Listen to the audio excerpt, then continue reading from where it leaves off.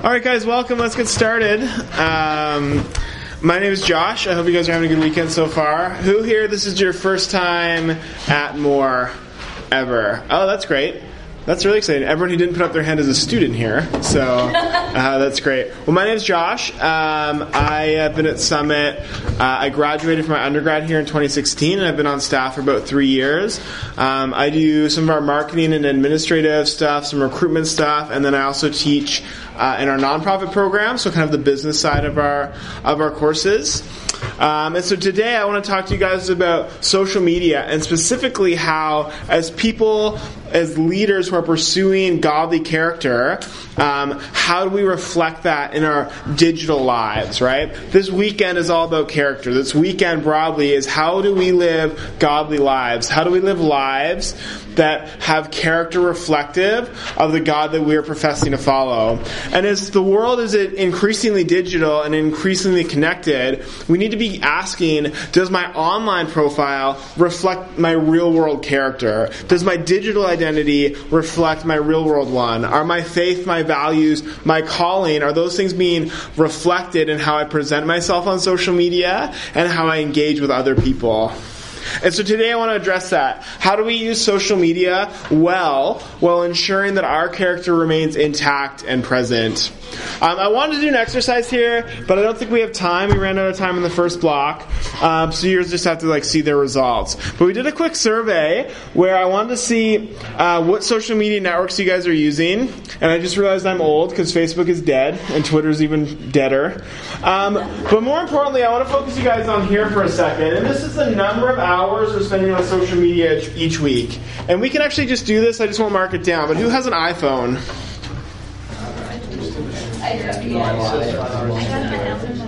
Okay, I think you can do it on Android. I just don't know how. But I want you guys to go to your settings. Right, we're on settings, and you can go to screen time. We had settings, screen time, and then you can tap on this little part at the top where it says the number of hours.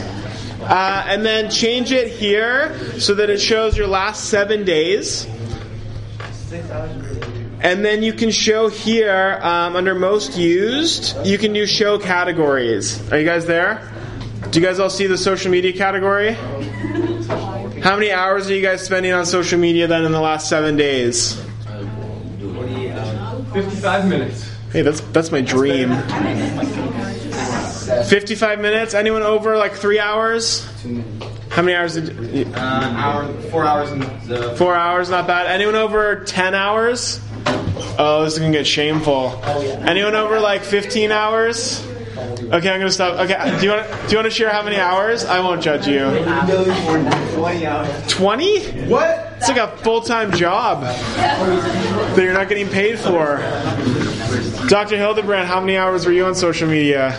I'm fasting. Yeah, 3 hours in the last year, and it was an accident. Right?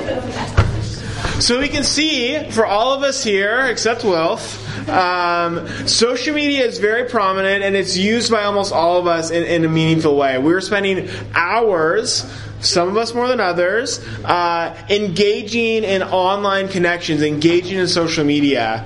And so this afternoon I want to tackle that, and I want to engage with two realities that are happening here. First, everyone in this room wants to be someone of godly character.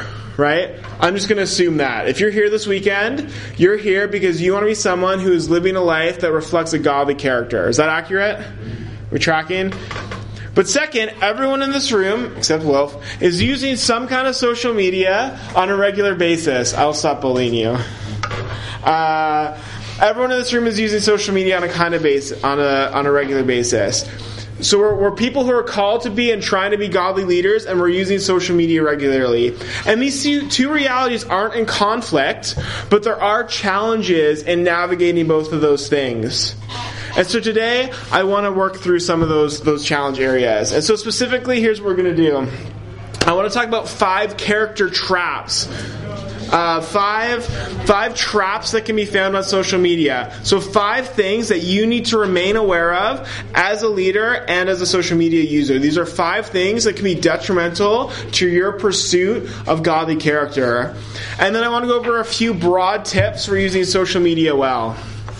And we have a lot to go over today, so if I'm going too fast, feel free to interrupt and ask questions, but I want to make sure we cover everything here. Sound good? All right. One note before we get started, I think there's something interesting when we look at how Christians specifically and how Christian leaders, engage with cultural trends. Because historically, we kind of jump to one of two extremes. We either fully embrace things, or we actively boycott things. And so when I was growing up, we saw this with video games, for example, where you have youth pastors and Christian teens who are oh, I love video games, we're going to play video games, we're going to play all the video games, whatever ones we want. And then you have Christians who are video games are of the devil and anyone who plays them is going to hell, right?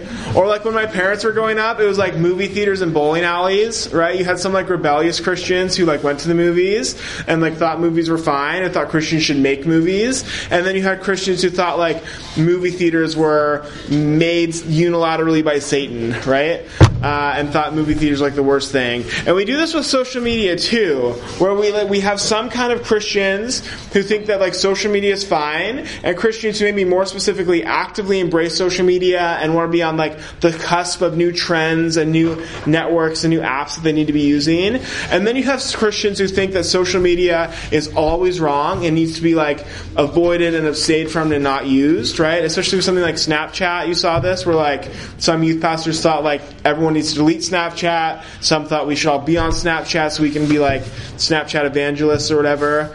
And so today, I want to be clear that my goal is to not go to either one of those extremes. I'm not here to tell you that social media is always good and you should be using it as much as you can, but I'm also not here to tell you that social media is wrong and you should delete it. Rather, I want to look at how as leaders pursuing character, how do we navigate the tension between those benefits of social media and some of those risks. Cool?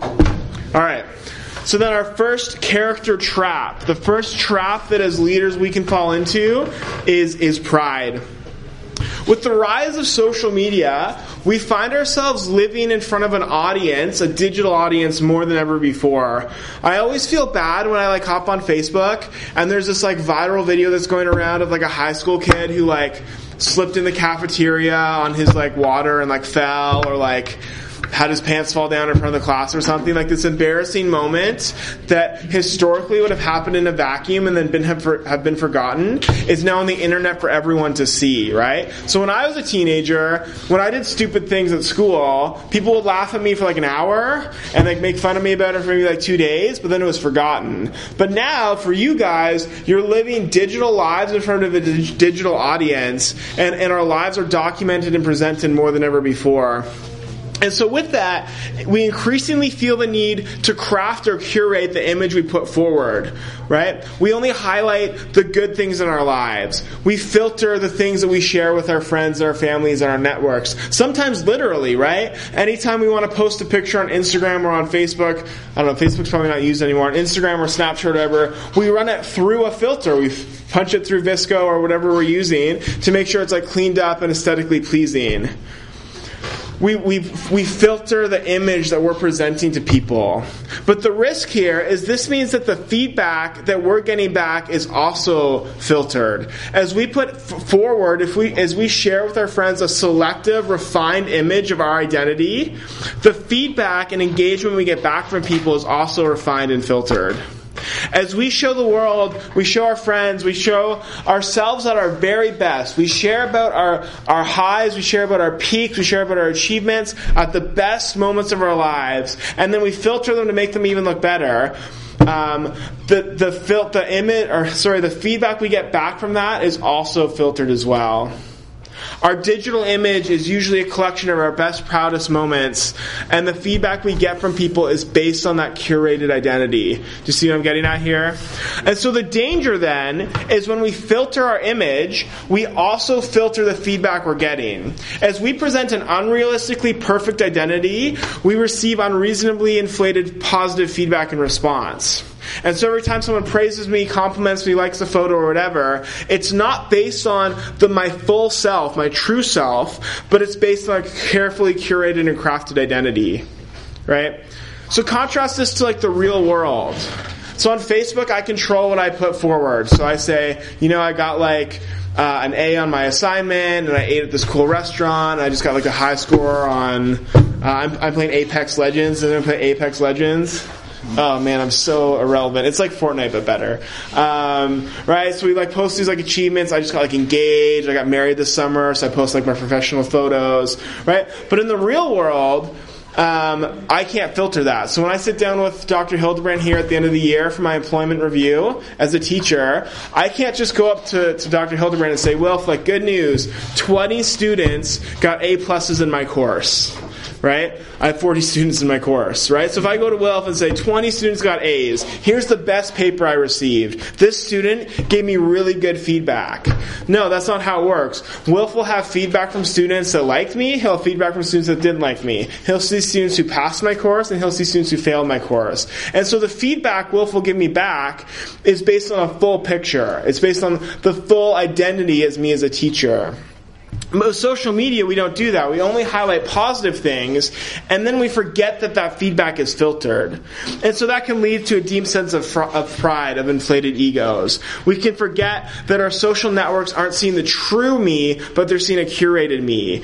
And then the problem is we place confidence in this curated image that we've built. We become prideful over positive feedback, positive engagements, forgetting or neglecting that these engagements aren't based on our true identity. So when I meet Wilf, I could begin to think that I'm the best teacher in the world because Wilf only sees positive feedback from students, right? Or imagine you went to the doctor. Imagine Nico went to the doctor. Does everyone know Nico? Everyone say hi, Nico. Hi, Nico. Right? So imagine Nico had like a really weird rash on his ankle, right? And he does. Okay, he hasn't posted that on social media, so I didn't know. Right? He has a really weird rash on his ankle. And so he goes to a checkup at the doctor, and the doctor says, Nico, like, how are you feeling?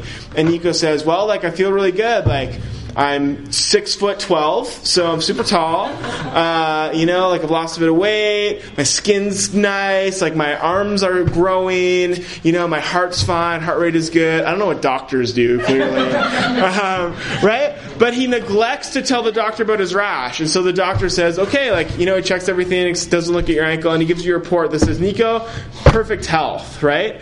So Nico looks at that and says, I'm great. The doctor thinks I'm great. Because he's given the doctor not a full sense of who he is. He's filtered his identity to that doctor, right? And that's dangerous because Nico then leaves that appointment thinking everything's fine because he didn't show the doctor the problems he was having. And that's what we do on social media, is we put this curated image forward, and then the feedback we get says everything is great because people are only evaluating us based on our positive elements, and we neglect the problems that we have, and we build pride based on this identity. And as a caveat here, I'm not saying your identity or self-worth should be rooted in what others say to begin with, and we'll get to that in a bit. But what I'm saying is if you're only receiving artificially positive feedback from people based on an artificially positive image, it can lead to a sense of pride. And as leaders, as people who are leaders for Christ, we need to be so mindful of the pride that we can develop, especially on social media. Does this make sense? So our solution here is to figure out how to go to the next slide. Nailed it. Our solution here, how do we avoid this? Oh, now I went too far. Okay, we need to find confidence in our full identity. We need to find confidence in the entirety of who we are, the entirety of how God created us. So we need to find confidence not in a curated, refined digital image, but we find confidence in our entire image, our flaws, our imperfections, our weaknesses, because that's how Christ created us. We don't find pride and confidence in filtered praise through digital engagement, but we find confidence in knowing that I've been created in the image of God. Right? Do you see the contrast here? This is saying we find confidence in just our best. This is saying we find confidence and identity in only the good parts about who I am. But this is saying my entirety, me as a complete person, has been made in the image of God, and that's where I get my value and self-worth and identity from. This leads to a skewed perception and hides our faults and weaknesses. But when we find identity in Christ, this says we're loved despite those weaknesses and imperfections. So as leaders who are striving to avoid pride, as leaders, as people pursuing character, and to avoid the trap of pride on social media, we need to find confidence in the reality that we are made in the image of Christ, and our full identity, not just our filtered identity, is something to be cherished and proud of. Does this make sense? Second, the second pride trap, the second way we can fall into pride on social media is we celebrate success and shallow achievements. This one's like kind of a pet peeve for me, so if I get a little ranty, I'm sorry. But social media is this weird thing where it allows us to be more connected than ever before, and it has the potential to magnify the best and brightest. It has the potential to celebrate huge accomplishments and achievements and innovation and impact. But instead, on social media, we usually emphasize things that typically don't matter at all, right? We place so much emphasis on how many followers we get, or the number of likes we get on a post, or how good our Instagram aesthetic is, or our Snapchat streaks, or how many people are viewing your Twitch stream when you're playing Fortnite, or whatever it is. We put emphasis on these things that ultimately don't really matter. Or we share things like puppy videos and who has the cutest dog that did the cutest thing, or whatever it is. But social media is so full of things that in the long run, and if I'm being honest, in the short run, really don't matter at all.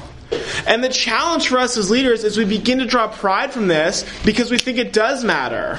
Right? And guys, if I can be real, I travel and I engage with youth quite a bit, and I see this all the time. I hear students talking about how many new Instagram followers they have, or what their Snapchat streak is, or something went a little viral online.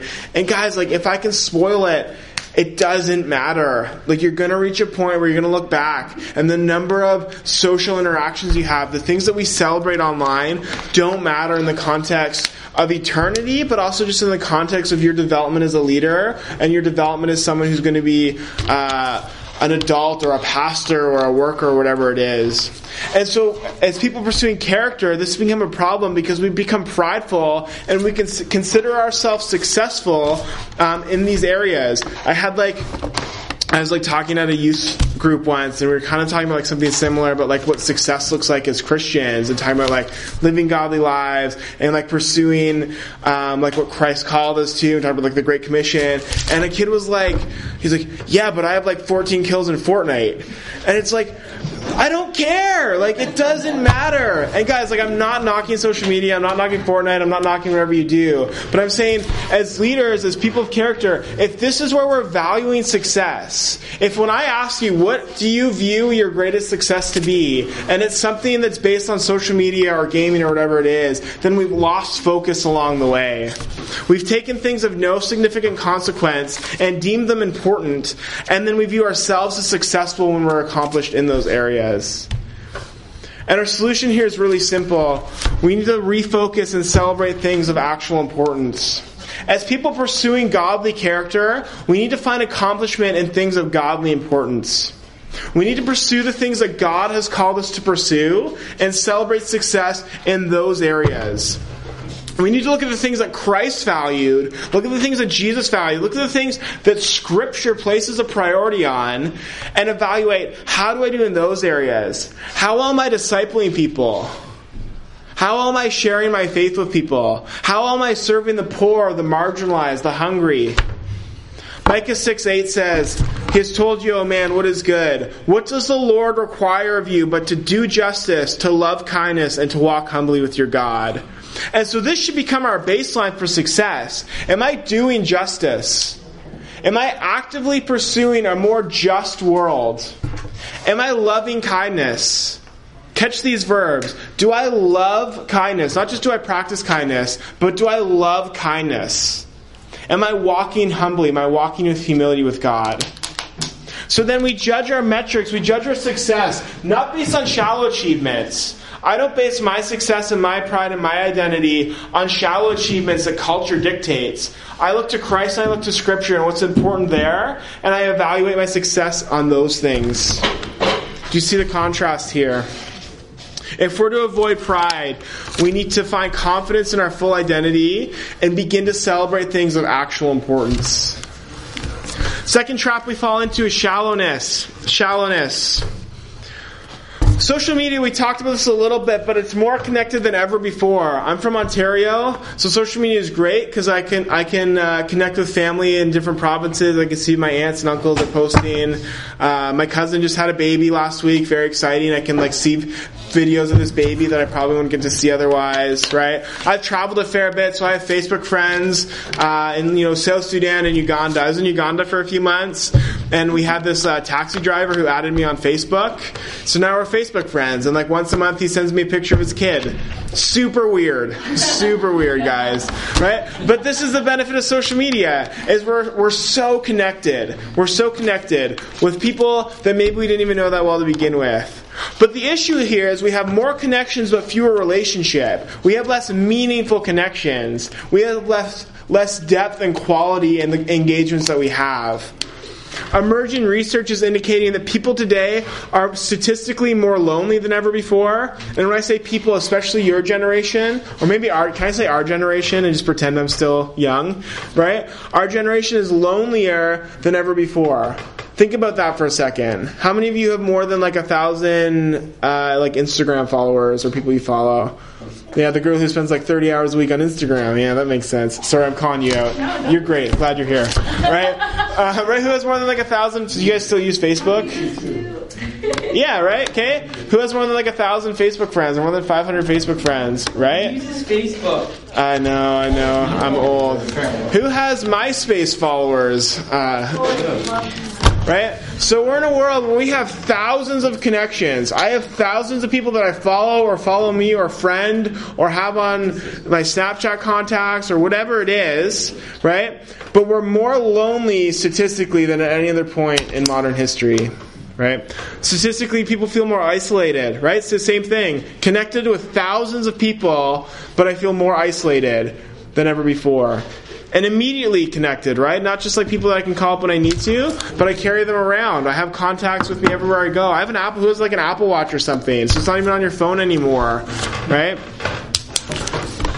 So we've developed these thousands of digital connections with people around the world, but we've lost the capacity to have meaningful, deep connections in that context. And this is deeply problematic for you guys as people of character, people pursuing character, because character is not developed in a vacuum.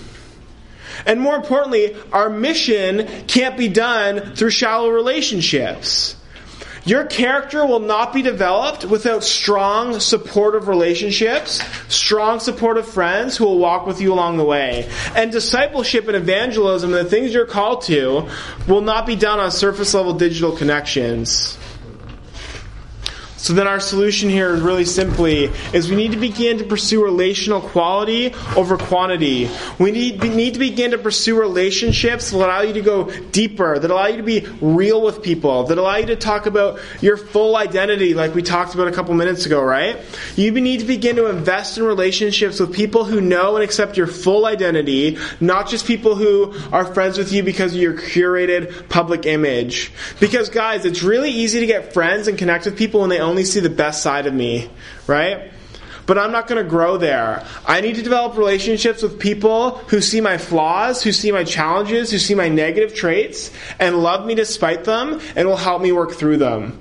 Because you're here this weekend because you are a leader, and you want to grow as a leader, and you want to grow in someone in character. And that will only happen if you have friends in your life who are willing to highlight the best things about you, but then also call out the weaknesses in you. And this is not a sales pitch for Summit, but as a student at Summit, I loved my time here because we're in a close community. And so I spent 24 hours a day with people, some of whom I liked, some of whom I didn't. But in that environment, I had friends who were able to see me at my best and also see me at my worst. And they were able to call out things in me that I was able to address and fix, and I'm a better leader because of it. Right? Nico, Soraya probably experienced the same thing. You develop friendships as leaders. The friendships you develop will be foundational and shaping who you are as a leader. And if your relationships and connections never go beyond a digital level, you will never progress as a leader. Does that make sense? And there's a caveat here when I say relationship, I'm not talking just romantic or anything like that, but develop relationships with friends, mentors, colleagues, whatever it is. Surround yourself with people who will invest in you and that you can invest in them. And this is what Jesus did, right? So you look at the Gospels. Jesus connected with the masses. Jesus fed the 5,000. He preached to the multitudes. He was surrounded by crowds, right? Jesus was like the OG social networker. He had thousands of connections. But then he had a core group of disciples that he was with, that he invested in and he built relationship with. So he got past the surface with a select few of people and he invested in them and called out the best and worst in them. And you work through the Gospels, and this is not like a preachy workshop, so I'm going to try to move on here. But you look at the Gospels, and Jesus took these 12 people and he said, I'm calling something out in you. But then also he said, Peter, you're kind of an idiot right now and you need to be better, right? And so you need to follow this model. Do you have people in your life who will follow the best in you, but also people in your life who will say, like Soraya, like you need to get your crap together, right? You do. Yeah, we'll talk after. Right? So our challenge is the same. And don't misread me. Digital networks are fine. Instagram, Snapchat. Apparently not Facebook because I'm old. I don't know. What are you guys using? What social network are you on? Other is. What's other? Like YouTube? Tumblr? Discord? I don't even know what that is. I think subscribe to PewDiePie. Unsubscribe to Oh, Lord. series. Right, so whatever it is, these networks are fine. I'm not telling you to like delete all your friends and followers, but you need to find a close group of offline relationships that you can invest in and be invested through. Okay, second issue is shallowness. We practice selective vulnerability. And this is closely linked here. But vulnerability, do you guys ever heard this word before? This is kind of like a buzzword. Vulnerability is interesting because there's a shift right now towards vulnerability on social media. So for a long time, like when Instagram first came out, if I could pick on like the girls for a second, when Instagram first came out, anytime a girl had to post like a selfie on Instagram, it's like heavily filtered, great lighting, best angle. You ever see like these girls taking these photos? They have like a friend standing on a desk like trying to get it. What? What if you don't have Instagram? Oh, count yourself privileged. Yeah. Right? They always have like their best makeup on, their best filter. But now there's a shift where actually the new trend is to like go makeup free, no filter, hashtag woke up like this, right? This is a trend. But this is what I call selective vulnerability, where we're being vulnerable, but we're selectively being vulnerable in areas that culture has dictated to be appropriate. Right? It's the same thing with mental health. For a long time, our culture didn't take mental health seriously. Right? When I was in high school, if I was like feeling depressed or if I was struggling with anxiety, I was told to like walk it off or like go have a coffee or something. Right? That was like the approach to mental health.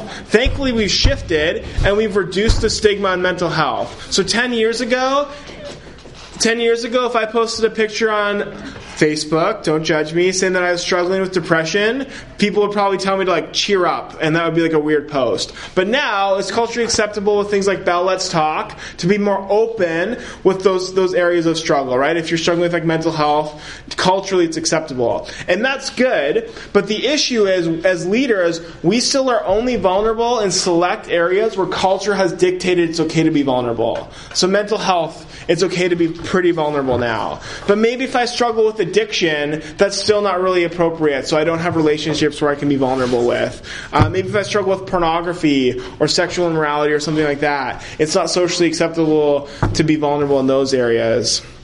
And so the trap here for leaders is if we don't develop those meaningful relationships and we can't practice vulnerability with close trusted friends, we're never going to engage and address those areas of challenge for us. And so our approach here then is we need to begin as leaders to practice appropriate vulnerability. We need to have those quality relationships that we talked about in the first point and practice vulnerability in the context of those relationships to address the things we struggle with. We need to be open with our challenges, open with our doubts. Guys, for a long time, I didn't have anyone in my life that I could be open with about the doubts I had about my faith. And it was until probably my third year of Bible college that I had friends that I was comfortable being vulnerable with. So I went through 22 years of Christian belief without having a single person that I could tell that, sometimes I actually don't know if God is real. right? And that's the challenge when we have shallow relationships, because that problem is not going to solve itself. You'll just get burnt out and leave the faith. So you need to find relationships where you can confide in someone, your youth pastor, your mentor, your colleague, and say, this is what I'm doubting. I don't know if I actually believe this anymore. Or this is what I'm struggling with. These are the boundaries I'm having problems with.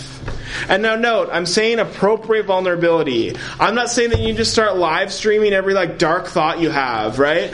Don't misinterpret this. Don't leave the seminar and start blogging about every challenge you have. Vulnerability is not the same as oversharing. But we need to be honest about our weaknesses with people we can trust so that we can grow and develop as a leader and a follower of Christ. Right? If we're going to address the shallowness, and if we're going to address, more importantly, the challenges in our lives as leaders, and if we're going to grow character as leaders, we need to have people we can be vulnerable with. And we do that by pursuing quality relationships.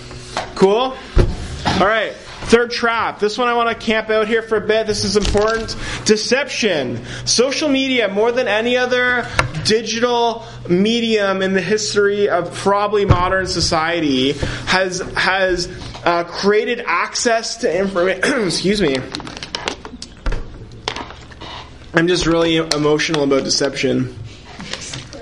All right. We have access to more information than ever before.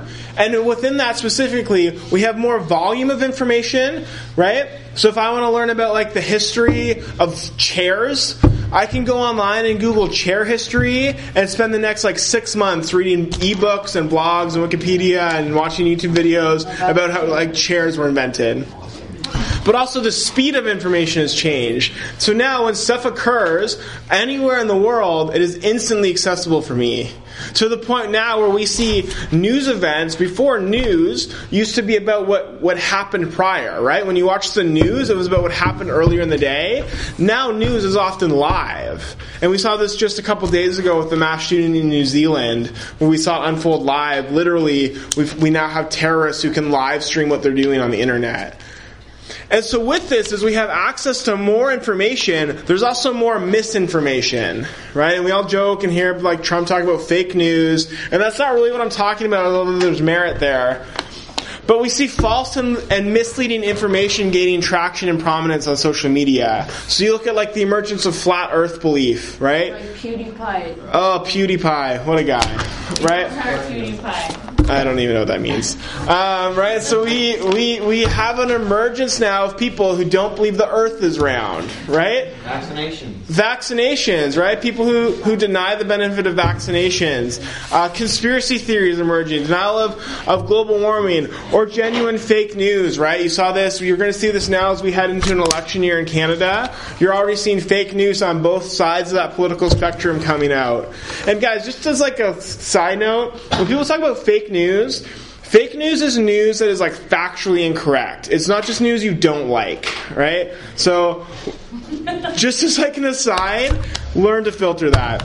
But as people of faith, as followers of Jesus, we're also challenged on what is true and factual about our own beliefs, right? On social media, we face challenges about what is true about God, what is true about Jesus and who Jesus claimed to be, what is true about Scripture.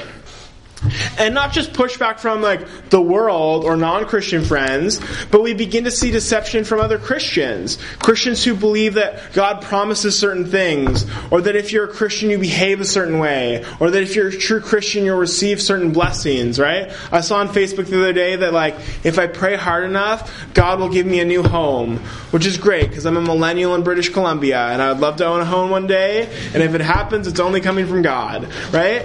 I saw a picture that said if you're a true believer in Jesus, you have to share this photo. And it was a minion holding a cross, right? And so that's deceptive though, right? Because I didn't share that photo, but I think I'm still a Christian, right? So sometimes it's stupid things like that. But sometimes we see things saying that true Christians will vote for this person, or true Christians will believe this, or whatever it is.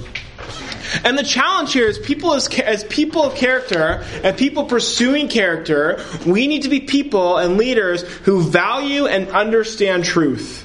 And we need to be able to filter all of this information and all this misinformation that comes through our feeds and know what is true and what is real and what is not. And so how do we do that? Really simply, we use discernment. We can't take things we see online at face value. We need to practice discernment to evaluate what is true. And discernment can take a lot of forms. Sometimes discernment is a spiritual practice, right? James 1:5 says, if you lack wisdom, ask God, and He gives it generously without reproach, and it will be given to Him, right? So sometimes discernment means bowing your head and praying and asking God for wisdom and clarity in a moment. But sometimes discernment is as simple as fact-checking. Guys, your generation, or our generation, right, because I'm young, right, you're going to be subjected to more fake news and more misinformation than ever before. How many of you are like 17, 18? How many of you are younger, right? So you guys are coming to an age where you're going to be voting soon, you're going to be entering the workforce, you're going to be engaging in democracy, you're going to be engaging probably in academics as you're continuing your studies. Which is great, but along that way, you're going to be told things that are factually incorrect in order to gauge a reaction from you or to change your behavior. And so before you react as a leader and as a follower of Christ, you need to pause and ask, how do I know is this true? And I see so many leaders today who spread misinformation that can be refuted with a simple Google search. Right? Christians are sometimes the worst at this. We share things that are so blatantly false because we don't pause to fact check. And this is damaging because if I'm a follower, if you're a leader and I'm following you, and I can't trust what you're posting on Facebook, how can I trust what you're telling me about Scripture? If I can't trust you to discern truth for yourself, how can I trust you to teach me what is true? So if you want your character to be something that is credible, you need to discern what is true. But the second thing here, I want to go beyond this, because this is obvious, right? When we talk about deception, what is true and false, like we talk about this a lot. Right, wrong, black, white. But I want to talk about, we've been deceived about what is necessary. Social media has begun to deceive us about what is necessary. And what I mean here is social media especially brings debates and arguments and issues to prominence that ultimately don't really matter. Or they matter less than things that we neglect. And sometimes as Christians, we get so caught up in being right, we get so caught up in winning arguments, that we ignore the things that are more important. And so we win arguments. Right? Sometimes we are right, and we win arguments, but we lose people along the way. And I see this all the time with things that are controversial politically or morally or ethically. Things about abortion or LGBT issues or SOGI, or you look at like politics or economics, right? Like talking about socialism or elections. You know, Justin Trudeau or Andrew Scheer or Donald Trump or Hillary Clinton or whatever it is. And we post content and we share things and we engage in dialogue and we start or engage in arguments where maybe we're right. Maybe we are correct in that moment. But we never stop to ask, is this necessary right now? Did you guys hear about the Pulse nightclub shooting last year, 2 years ago? So there's a shooting in Orlando at a nightclub, and I think maybe 20 or 30 people were killed. But it was a nightclub that was it was a gay nightclub, so most of the victims were people of the LGBT community. And so most of the Christians I saw posting on this were talking about their condolences, praying for Orlando, praying for the lost, praying for those families that were grieving and showing compassion. But I also saw people using that platform to engage about a dialogue about is homosexuality right.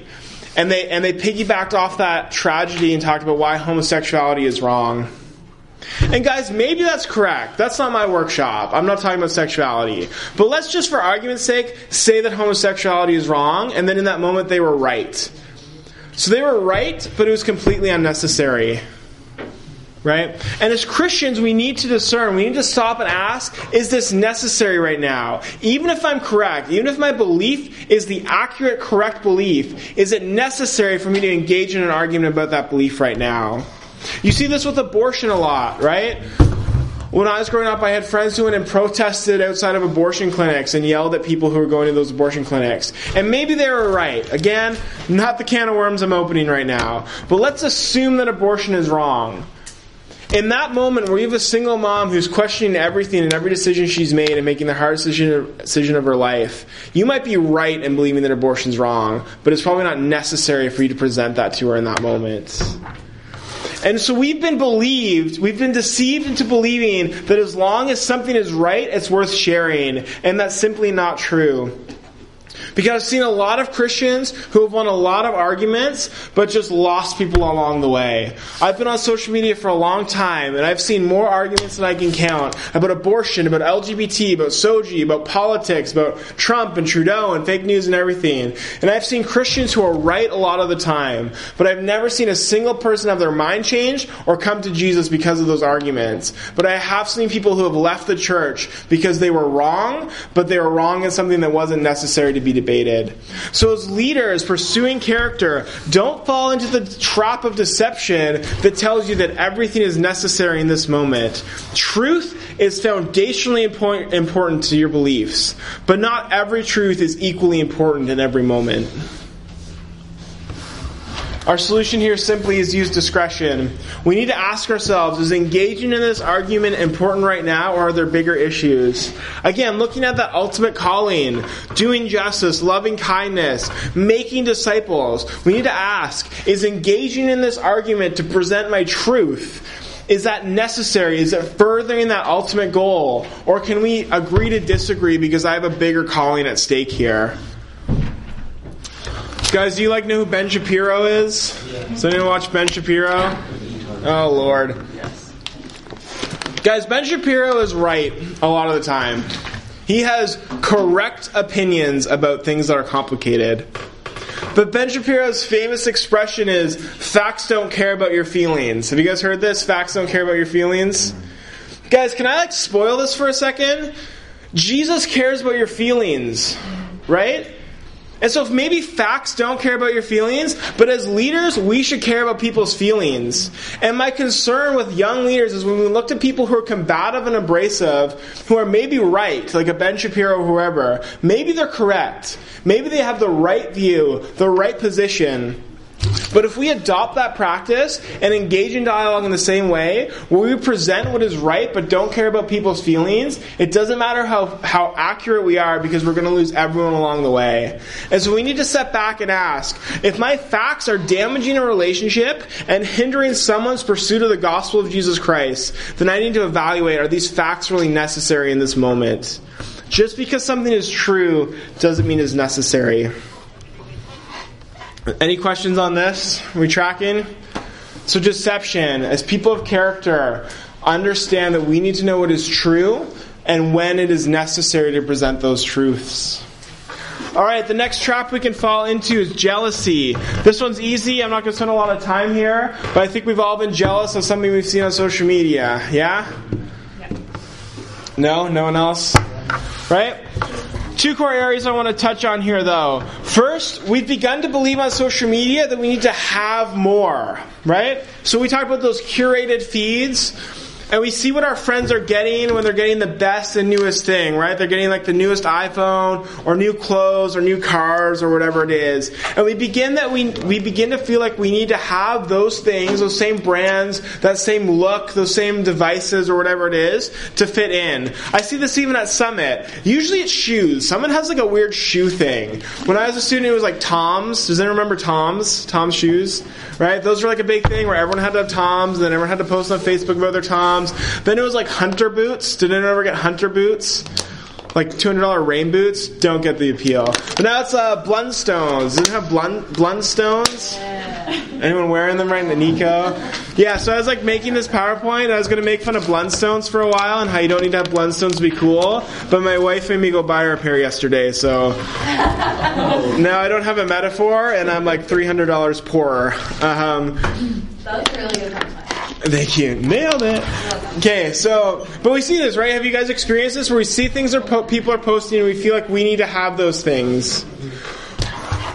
We often see this, though, with experiences as well. Your generation and my generation, statistically, we actually care less about things. We're less consumeristic. We're less possession-driven. But now we focus on experiences. We want to travel. Who wants to travel?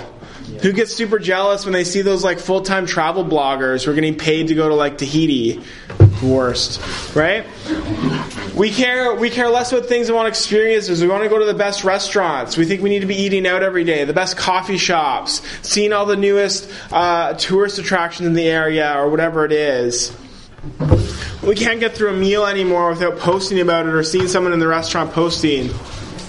And so when we see these posts, we feel like we need to live up to that standard that's being presented, and we begin to get jealous of what others are doing.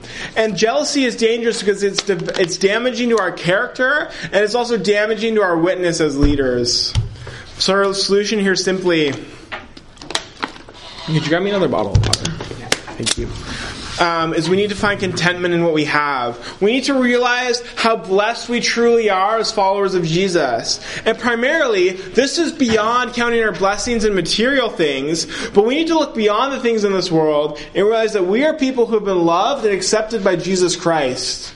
And so every time I'm jealous of my friend who has a new iPhone or got to go to the new restaurant or is like spending 3 weeks in Spain or whatever it is, we remember that I don't need those things, and those things are less valuable to me because I have the most valuable thing of all, and that's the love of Jesus Christ. Yeah. Right? Hebrews says, keep your lives free from the love of money and be content with what you have, because God has said, never will I leave you, never will I forsake you. So we find contentment in knowing that we have Jesus Christ and that He will never forsake us.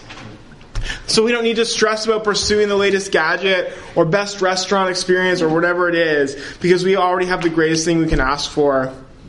But beyond that, we count the blessings we do have in this world.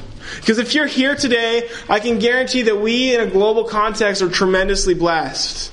And I don't know where you guys come from, and I don't want to downplay that maybe you come from a hard home or a family that struggles to make ends meet, or maybe like budget's a little tight at the end of the month. But if you're here, you have access to clean water, to food, to shelter. You have a pastor who believes in you and sees a calling on your life. You have friends who are investing in you.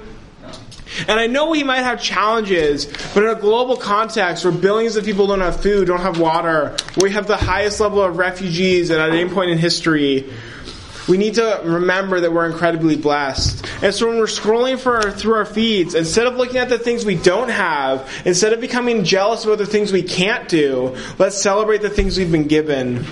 Choose contentment in what you have over jealousy in what you don't. The second jealousy trap that we can fall into is we believe that we need to be more. And this one is becoming more prominent because we've gotten better at this. We've gotten better at saying, you know what, I don't need like the latest gadget to be cool or be popular or whatever. But we're beginning to fall in this trap that we need to be more. And what I mean by this is when we look around, we don't just see what others are getting or what they're doing. We're seeing what they're becoming. And we can get jealous of their achievements and their progress in life. And so when you see friends who are getting into colleges that we wanted to get into, who are getting jobs that maybe we wanted, who are graduating, right? You guys good? When we see friends who are, at my stage in life, friends who are like having kids, getting married, getting engaged, whatever it is, it's easy to become jealous of who they are and what they're becoming. We feel like we need to be more in order to be valuable and accepted. When we see friends entering relationships, or maybe it's little things, they find a date to prom before we do. Do you guys still do proms? That's really relevant. I'm so old. I'm so relevant. Whatever it is, we hold ourselves up to this curated standard and think that we need to achieve more in our life in order to be valuable and accepted. But as leaders, our solution to this is we find contentment in what you're called to. Our value and identity doesn't come from cultural standards or achievements. It comes from what Christ has called us to. And so I find contentment not in the fact that I have a job or that I went to college or that I'm married. I find contentment in knowing that I'm called to a relationship with Jesus Christ and I'm pursuing that actively. I find contentment not in the achievements I have, but in the relationship I have with Jesus Christ. I find contentment not in what I'm doing, but in the love that I've already received. And again, we talked about doing justice, loving kindness, walking humbly. My measure of success is not these worldly, Western, cultural metrics of job, kid, family, white picket fence, whatever it is. My contentment is knowing that I'm pursuing the things that God has called me to do. And my calling goes beyond the things of this world. So I don't need to be jealous when my friend gets a promotion or enters a relationship or whatever those things are, because my life and my purpose is something greater. as a leader especially, as a leader of Christian character, as someone pursuing Christian character, our antidote to jealousy is knowing that success doesn't come from cultural standards, but comes from what we're called to do. So I don't need to be jealous of other people because I'm called to something greater. Our last trap, and I want to touch on this one quickly so we have some time for questions, is temptation. You guys have more access to dangerous and tempting vices than ever before in history. Social media and the internet in general has made vices unprecedentedly accessible. Do you guys know what I mean when I say vices?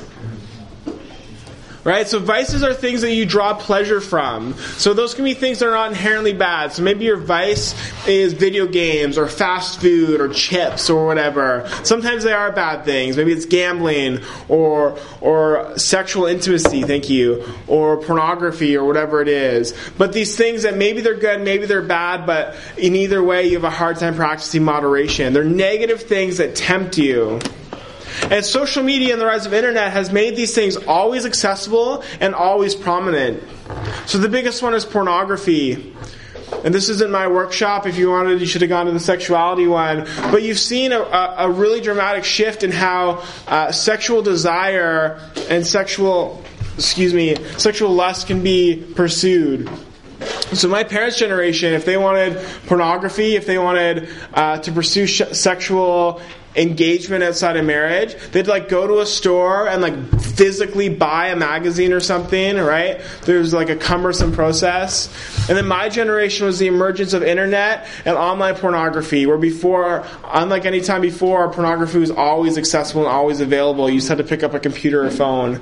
But for you guys, it's been taken one step further, where now pornography has shifted and it comes to you. And sexual desire and sexual temptation comes to you through Snapchat and sexting and things like that. And so statistically what we're seeing is your generation is actually looking at pornography less, but engaging with sexting and digital sexuality more than ever before.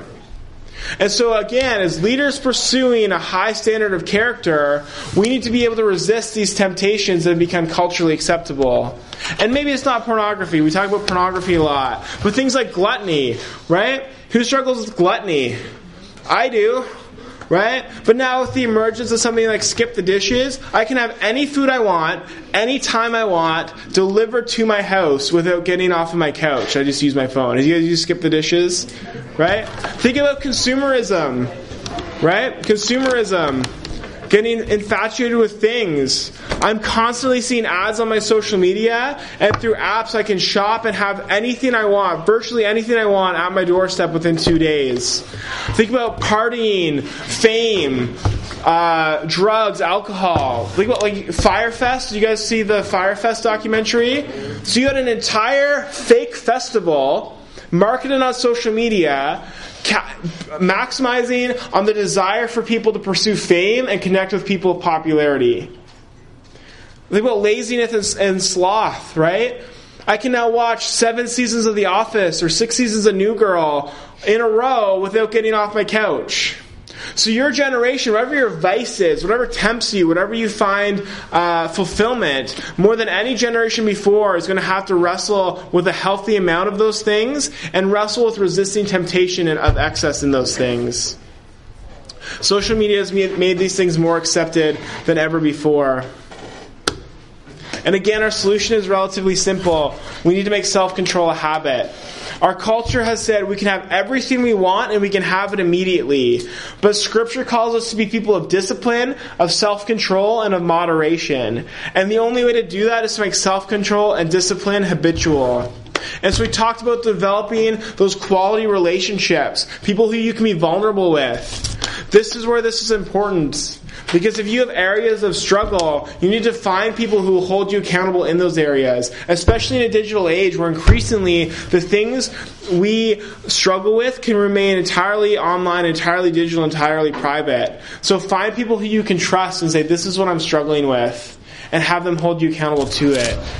We also need to make a practice of setting limits. if you want one practical takeaway from this workshop, make a practice of setting limits, not just areas you struggle with, but in other areas as well, so that discipline becomes habitual. So for me, I struggle with snacking, right? I'm like Kim. Kim talked about how she can't resist baked goods. I'm the same way. My wife literally can't bake things anymore because I'll just plow through a dozen cookies in like a day and a half.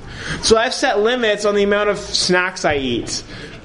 My wife has set limits on the amount of snacks I eat, right?